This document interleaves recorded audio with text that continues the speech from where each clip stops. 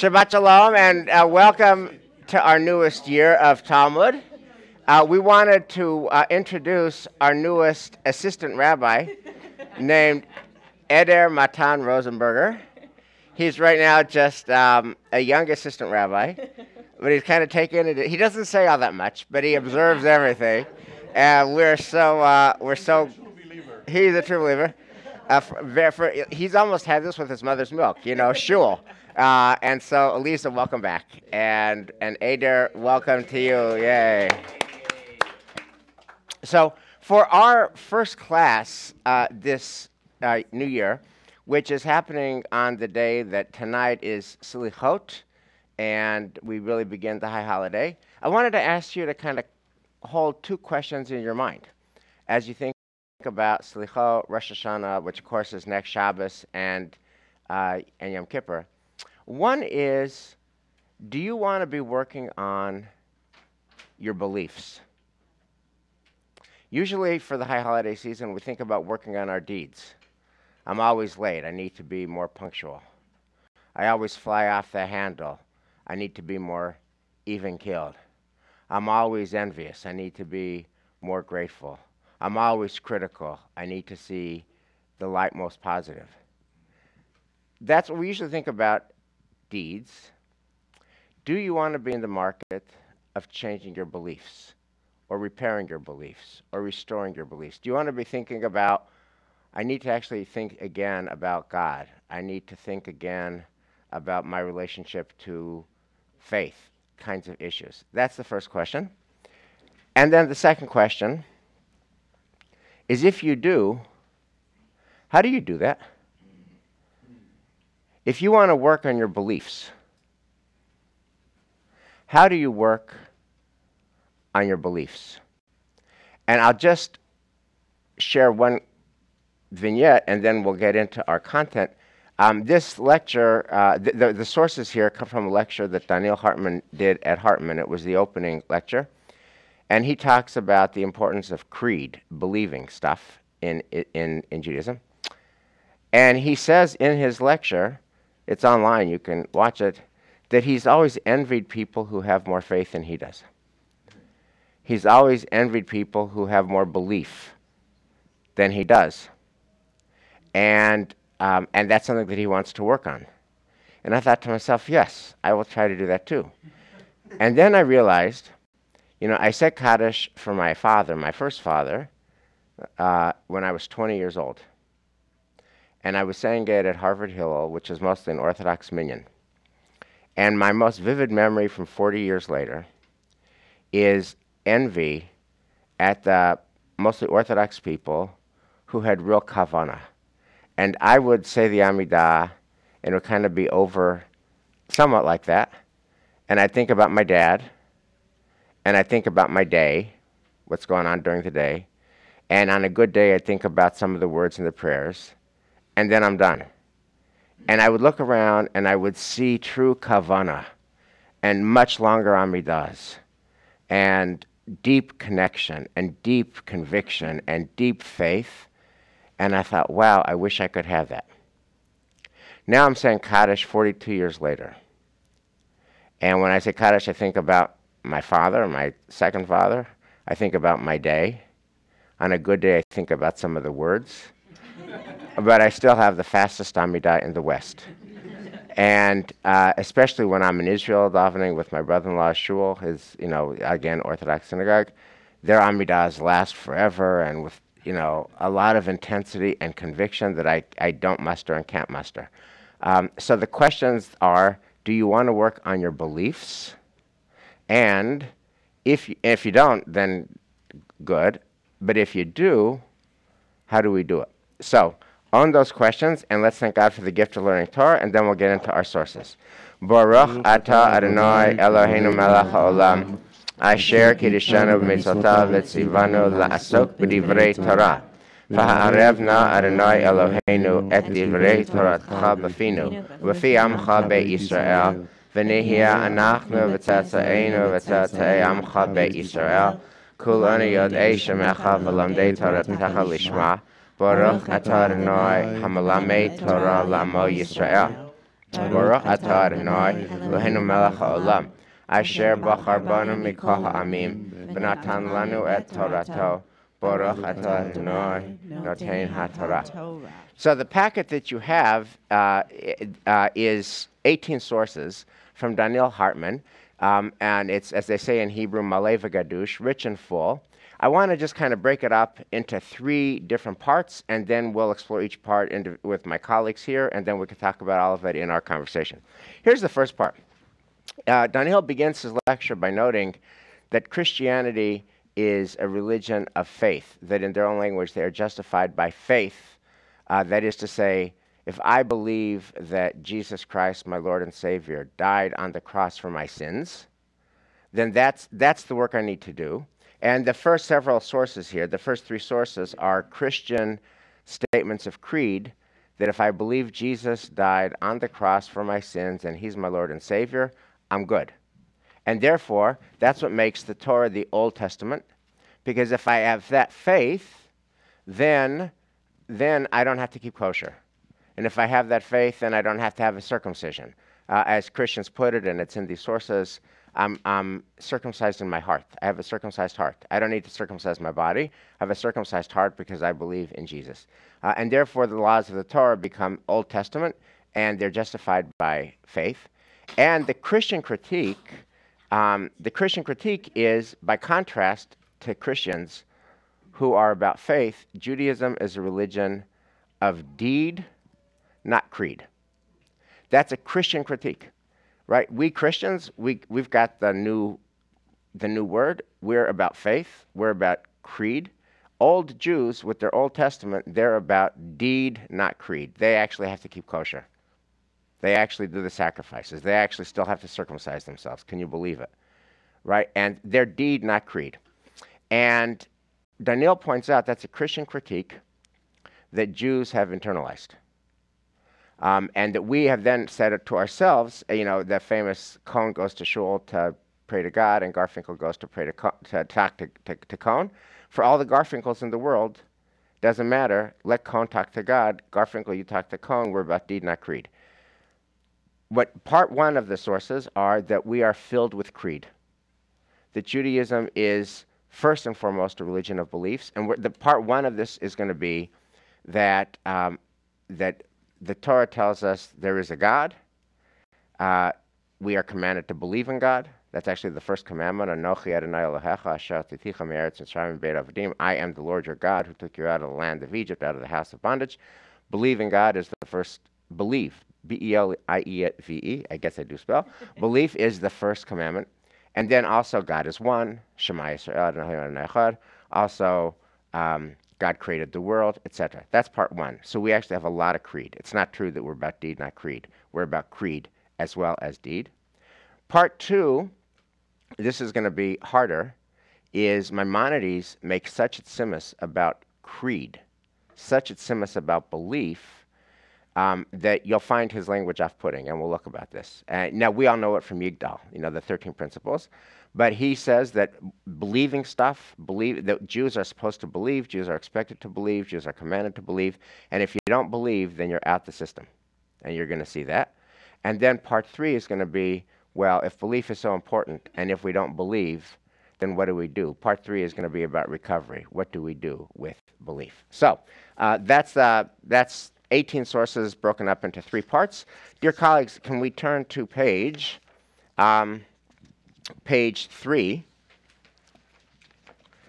and this is Donniel's point that unlike the Christian critique, which so many Jews have internalized, that we're about deed, not creed, we're all about creed. On page 3, source 5, when God began to create heaven and earth, that there is a God and God created the world. Then source 6, I am the Lord your God who brought you out of the land of Egypt, the house of bondage. So that's like believe in God, and God is the God of Exodus, God is the God of redemption. Then there is Adonai Echad, God is one, etc. Just so that I'll just do one more point here, and then we'll break for conversation. If you look on page 4, Maimonides on page 4 in the Mishnah Torah says that the foundation of all foundations and the pillar of wisdom is to know that there is a primary being who brought into being all existence, and the knowledge of this concept is a positive commandment as implied, I am God, your Lord. In other words, you got to believe, and there's stuff you got to believe, and the Torah is filled with it. So, dear colleagues, how do you engage this part of our tradition? Can I ask a question? Sure. I want to put a question to the table. What is the problem of being a religion of creed and not deed? Well, or the opposite. What is our problem with being a religion of deeds and not creeds? So I honestly think right. that based on what you said before, that Donniel Hartman went, he's envious of people who believe more. Right. That this is his own therapy session, trying to convince himself that he believes. Well, yeah, colleagues, I mean, I can answer that, but I've been talking too much. So, colleagues, what? I want to jump. Oh, I think there are a lot of Garfinkels who come to talk to Cone, and that's Donniel, that's me, that's most of Temple Emmanuel, from what I can tell, are Garfinkels who want to talk to Cone. I mean, most of us live for the Kiddush, all right? But I think what he's pointing out, I don't think this is therapy. I think he's actually asking us to encounter a hard truth, which is our religious tradition does have a lot of belief in it, and I think it would behoove us to wrestle with, to grapple with the belief that's in the tradition that's not necessarily in our heart. Dan? I'm going to try to answer you, Elias, because I have the same question, because I grew up on that. I actually had no idea that the idea that Na'aseh v'nishma that we do, right. Therefore that helps us believe, do the mitzvot, and that puts you in the position.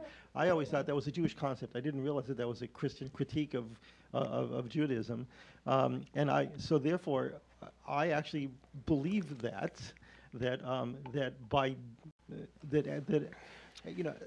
you can say anything you want, but it's your actions on which you are judged.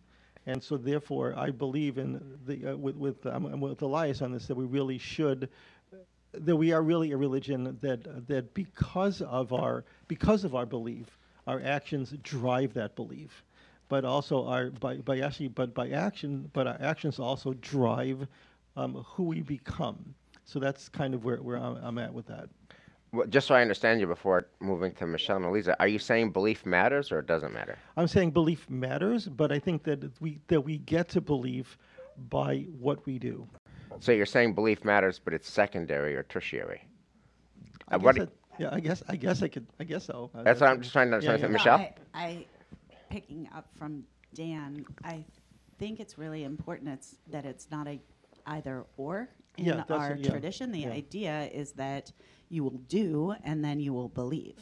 It actually is doing in the service of cultivating belief, which is an important principle for us as Jews, that you don't always need to be, even Abraham didn't always have moments where he was completely like, yeah, you're totally right, God. There were moments where Abraham comes and says, God, I don't think that what you're doing is right.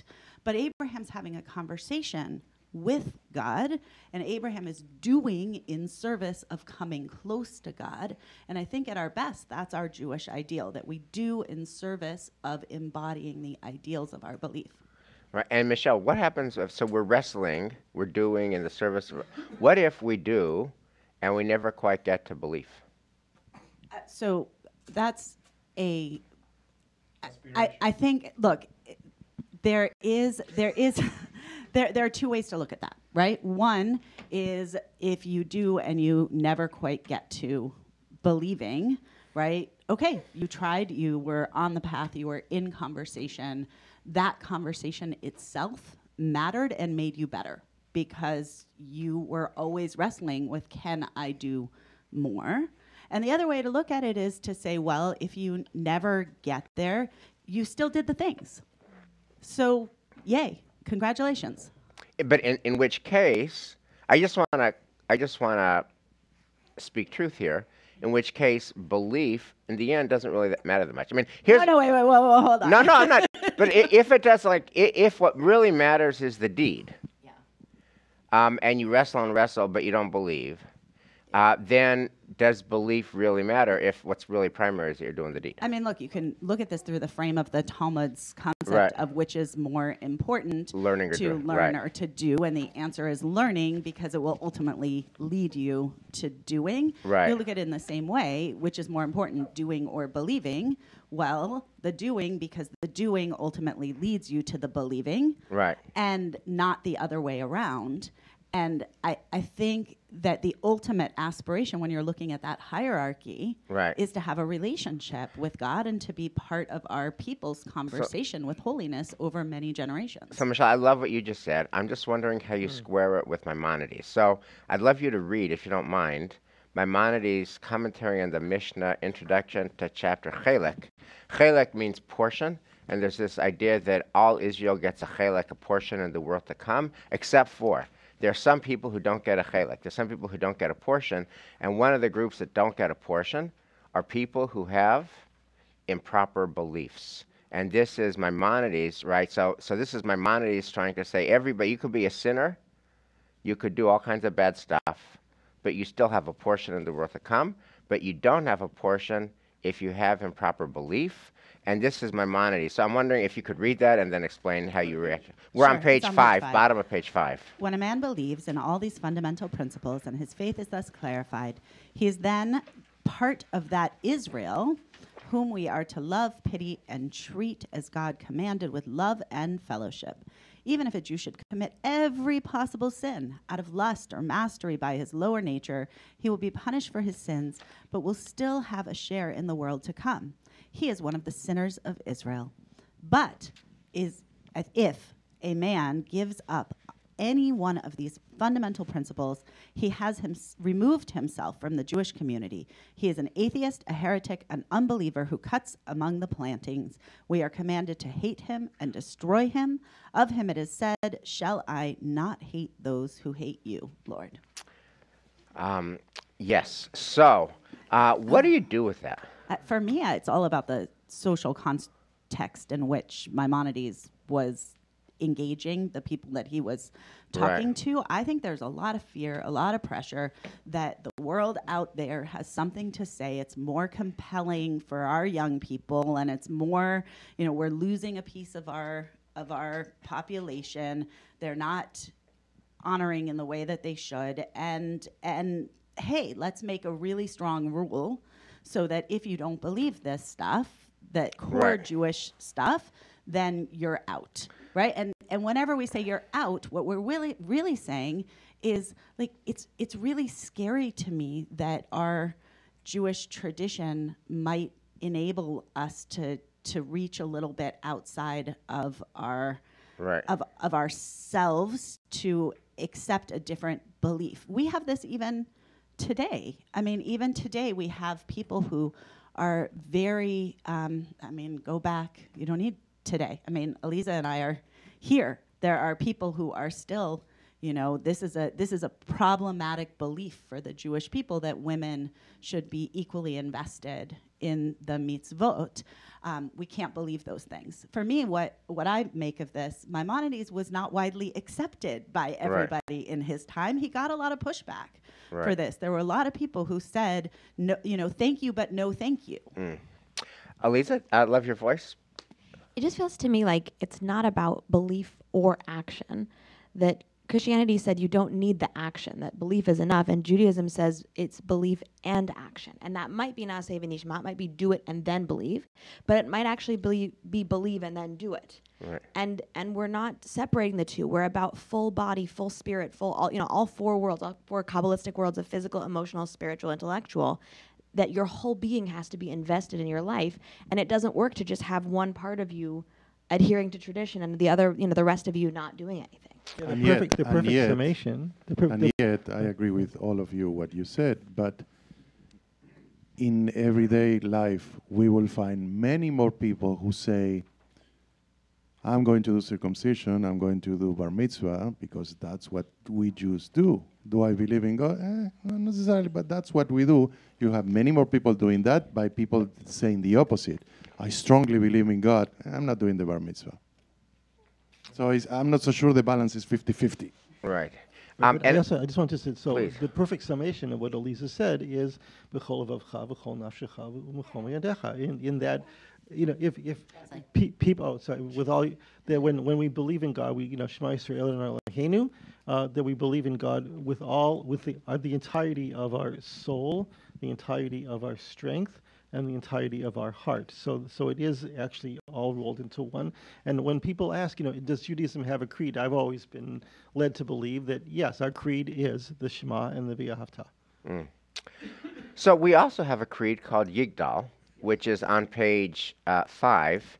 And I want to ask you about what do you do with parts of our creed that, if you're being entirely honest about it, you just can't really accept. For example, that God rewards the righteous and punishes the wicked.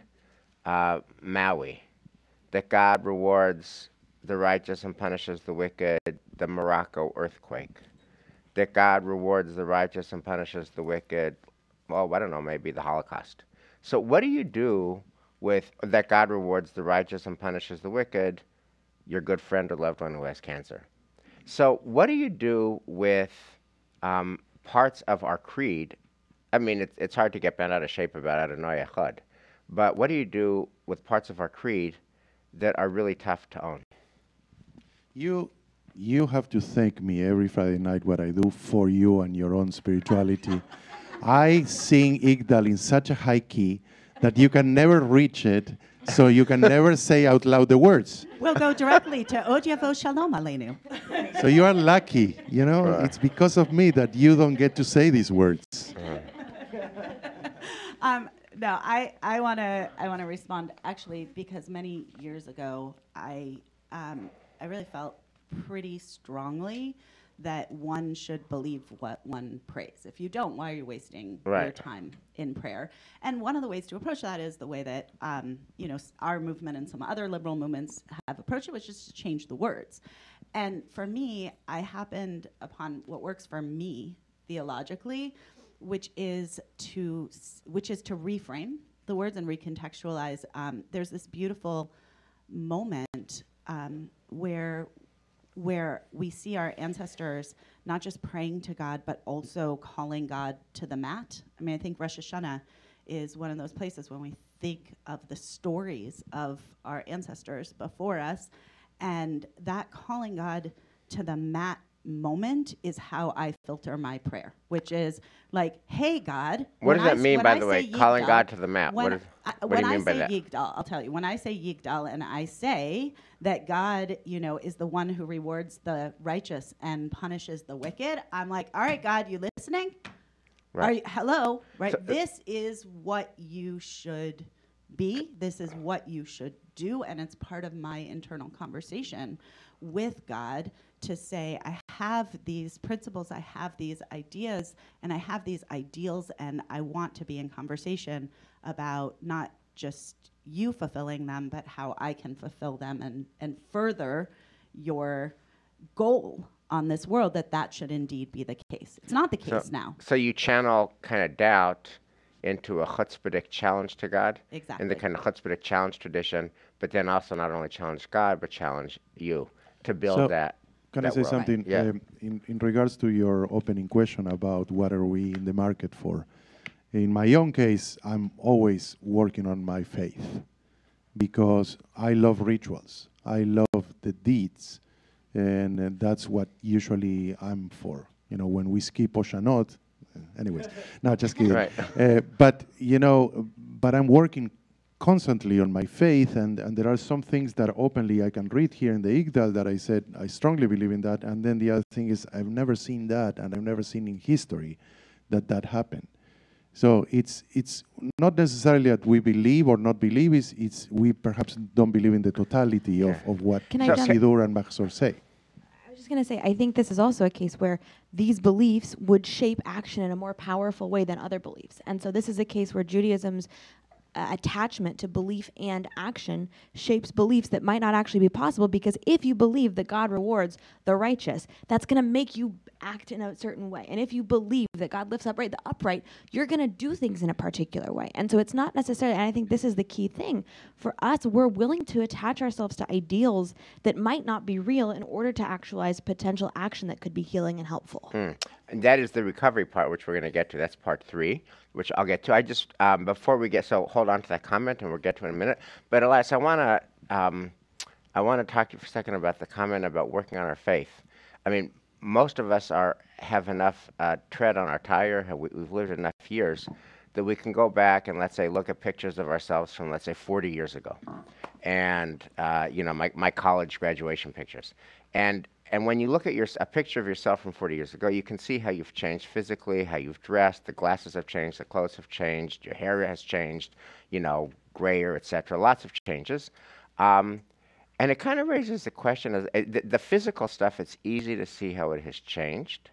My question is, if you were to look at a picture of Elias Rosenberg from 40 years ago, or Dan, or Michelle, or Eliza, not quite 40 years ago, if you were to look back at a picture of yourself decades ago, the hair and the clothes change. Fashions and what you eat and drink and how you eat and drink and what you watch on TV, all that changes. But would you say that your faith has fundamentally changed as much as your clothing and hair do over the last 40 years?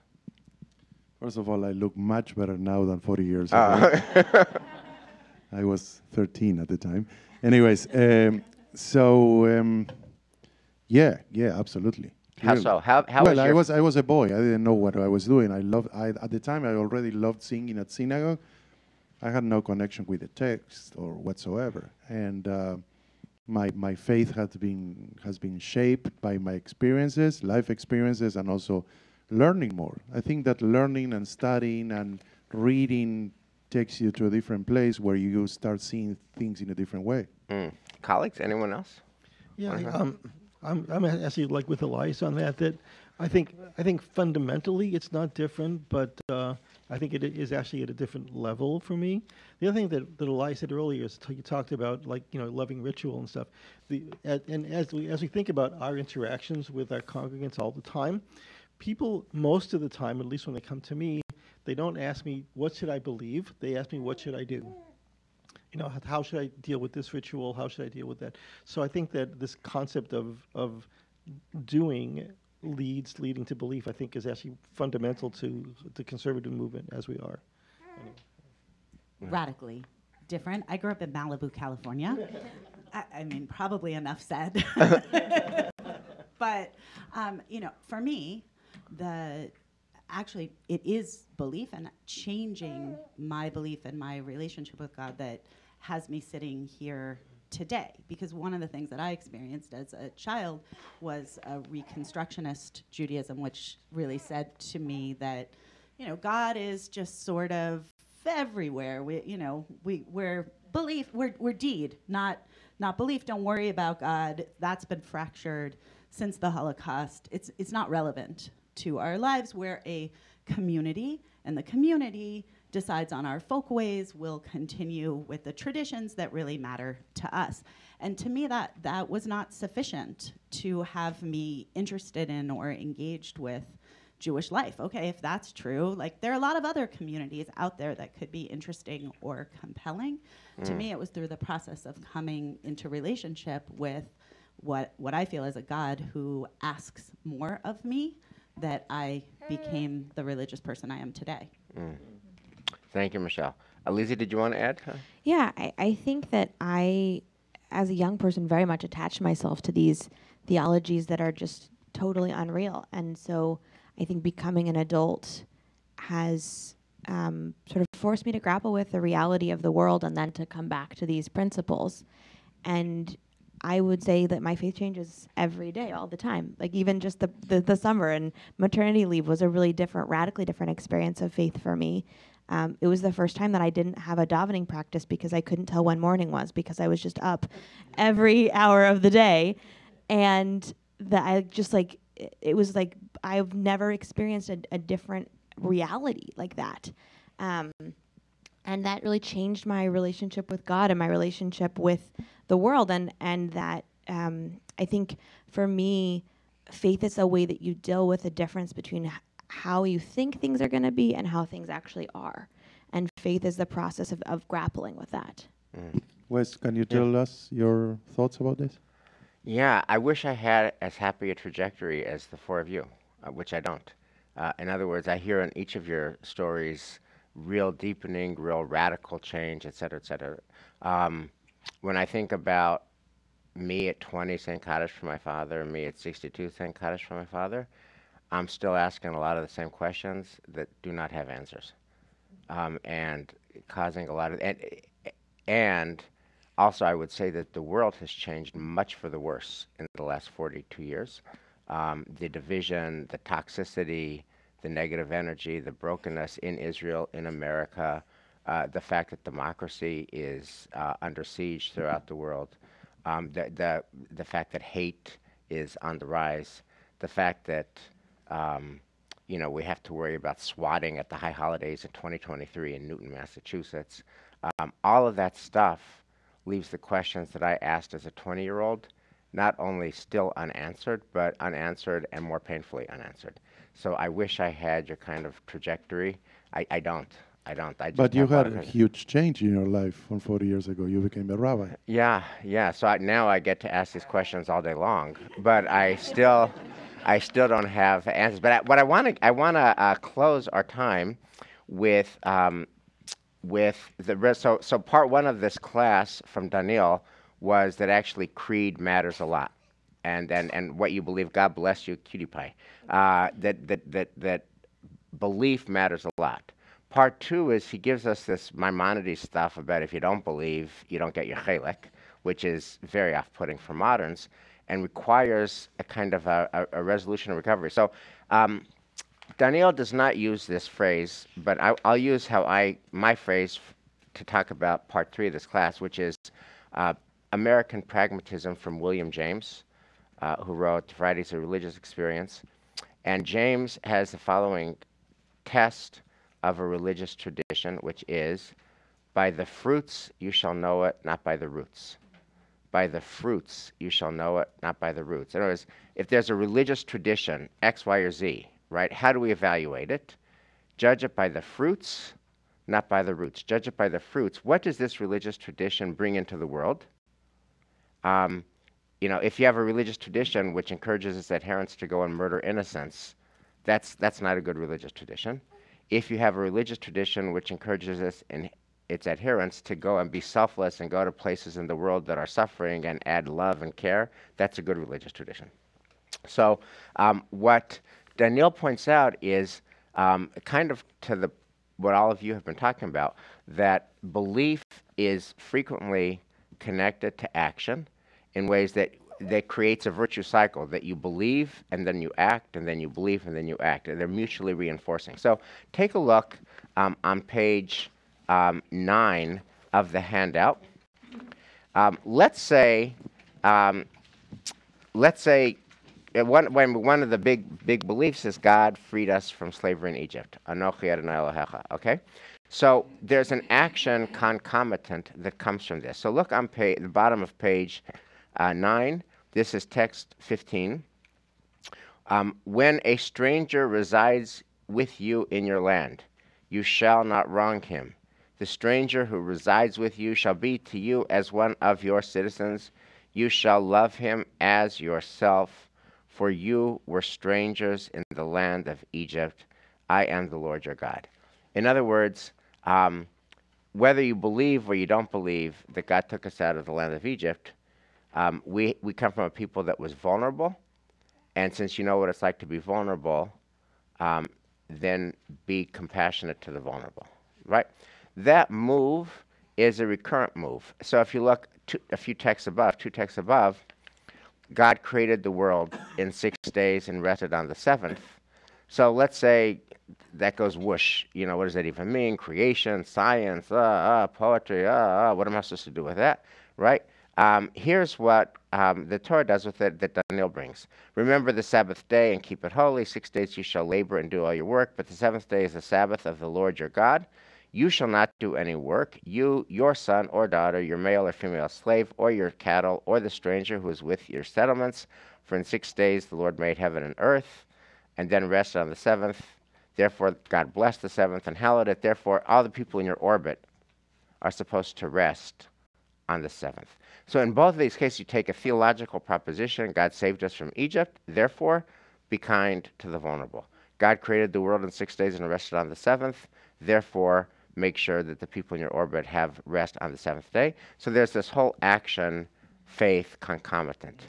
Colleagues, comment. Yeah.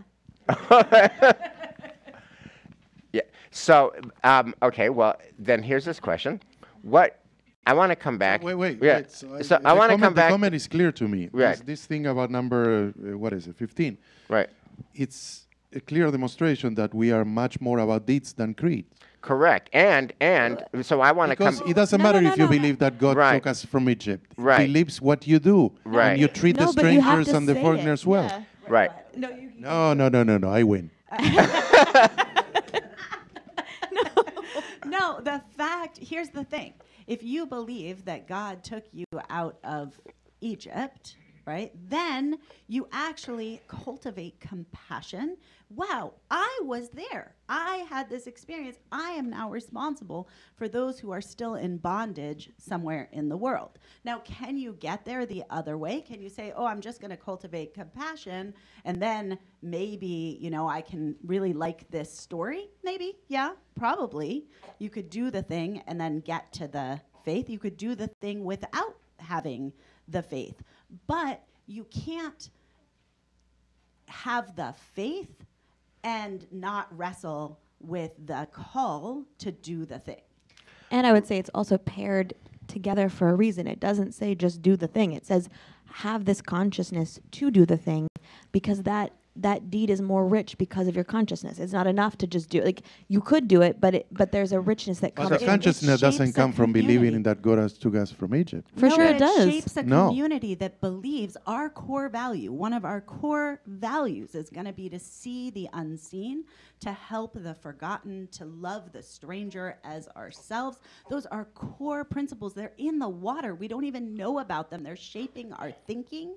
And because they shape our thinking, they inevitably shape the way we approach the But world. one point is that you don't need to believe in God to make this happen. And I would add, I think most of Temple Emmanuel, from my experience, is very good with be compassionate to the stranger, and not very good with the God who took us out of Egypt, because where was that God during the Holocaust? Yeah, And where was that God with Morocco? Can I just make the point that in the end, I like what you say, and I think what you say is authentic Judaism, but I think it's not just to name it. I think most of us say yes to the action piece and end up kind of giving up on the faith piece, or not caring about the faith piece, or because the action piece is what matters, our faith doesn't actually evolve or change or deepen. Yeah. I want to call into this room David Wolpe. Yes. Who, Rabbi David Wolpe gave this sermon that made, at least in Los Angeles, it made the front page of the newspaper. Rabbi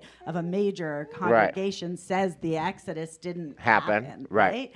And one of his points in that is that actually the story doesn't have to necessarily do with God.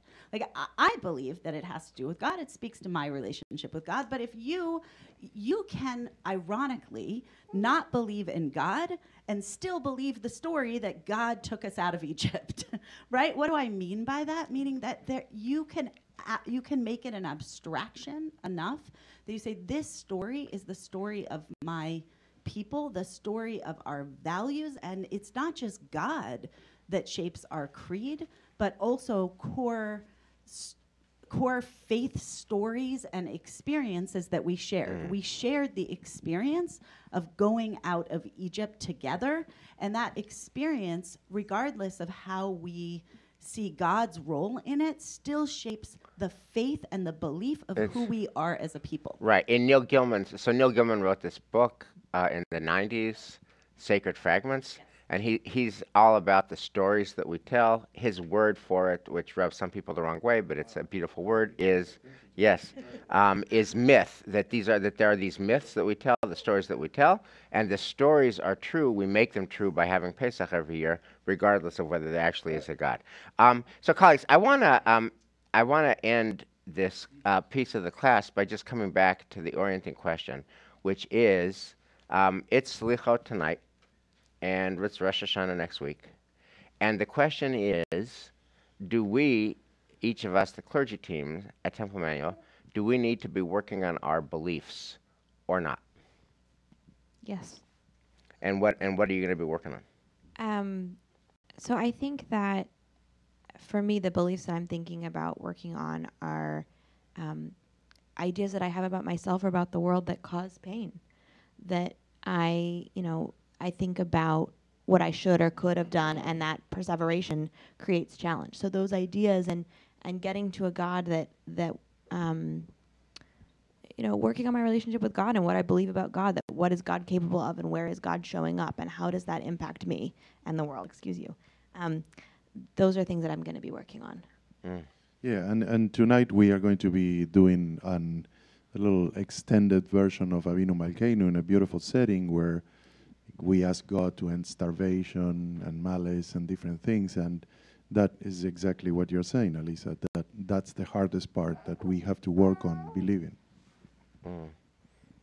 Yeah, for me, it's really very similar. I after all these years, I still, every year around this time, think about how my relationship with God can be deeper on a daily basis, and not just around the high holidays. It's all faith. It's all about our faith in the process that we can lay out our shortcomings before something bigger than ourselves and do better. Do better tomorrow than we did today. Yeah, so I just want to name a big disconnect, guys. It's all about faith. You're all about God. You're all about your relationship with God. So many of the folks that I see in the synagogue just are not God people.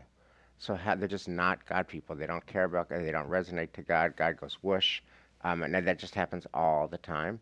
When Harold Kushner died, and I did a bunch of teachings about God from Harold Kushner, the response, you remember this was a bar mitzvah class, like no hands are going up, and I said, geez, this class is really underachieving. I've obviously failed. Why? And then every hand went up, and they said, we're not God people. So I want to just ask you a question, which is, if it's all about faith, and we're all about God and deepening our relationship with God, but much of our congregation is not God people, how do you navigate that disconnect? So I don't know, maybe it's my Reconstructionist roots, but I really believe very strongly. I said the word faith. I didn't say it's all about God, right? We have God, and for me, that's my go-to, because there's something bigger than myself that I have a relationship with is the God of Abraham, Isaac, and Jacob, Sarah, Rivka, Rachel, and Leah. That God is who I'm going to be having the conversation with. But the fact is that you say it goes whoosh, but I would ask those of you in the room and those of you online, how many of you are engaged in a process at this season because our Jewish tradition says, hey, it's time to take a look at yourself, where you're kind of examining yourself and saying, where were my shortcomings? How did I do this year? Can I do better? Maybe you're even seeking out some people in your life where you want to say you're sorry. Why are you doing that? That is the faith. You're agreeing with us that we end up thinking more about deeds than creeds. Well, but I'm saying there is a narrative. Yeah. There is a story that our tradition has helped us shape, and that is belief. And let me just end with this idea, because as you know, I am very, I struggle a lot with God and connecting with God, and always have, and all those questions, always do and always will. But I will say one thing that that I pick up every year, and I've been wondering for the last 27 years, how does this grow? Is what happens with all the people here, beloved friends and members who are not God people, comes into Elah, and they come up to the ark as the last hour of the holiday season, and they're literally crying.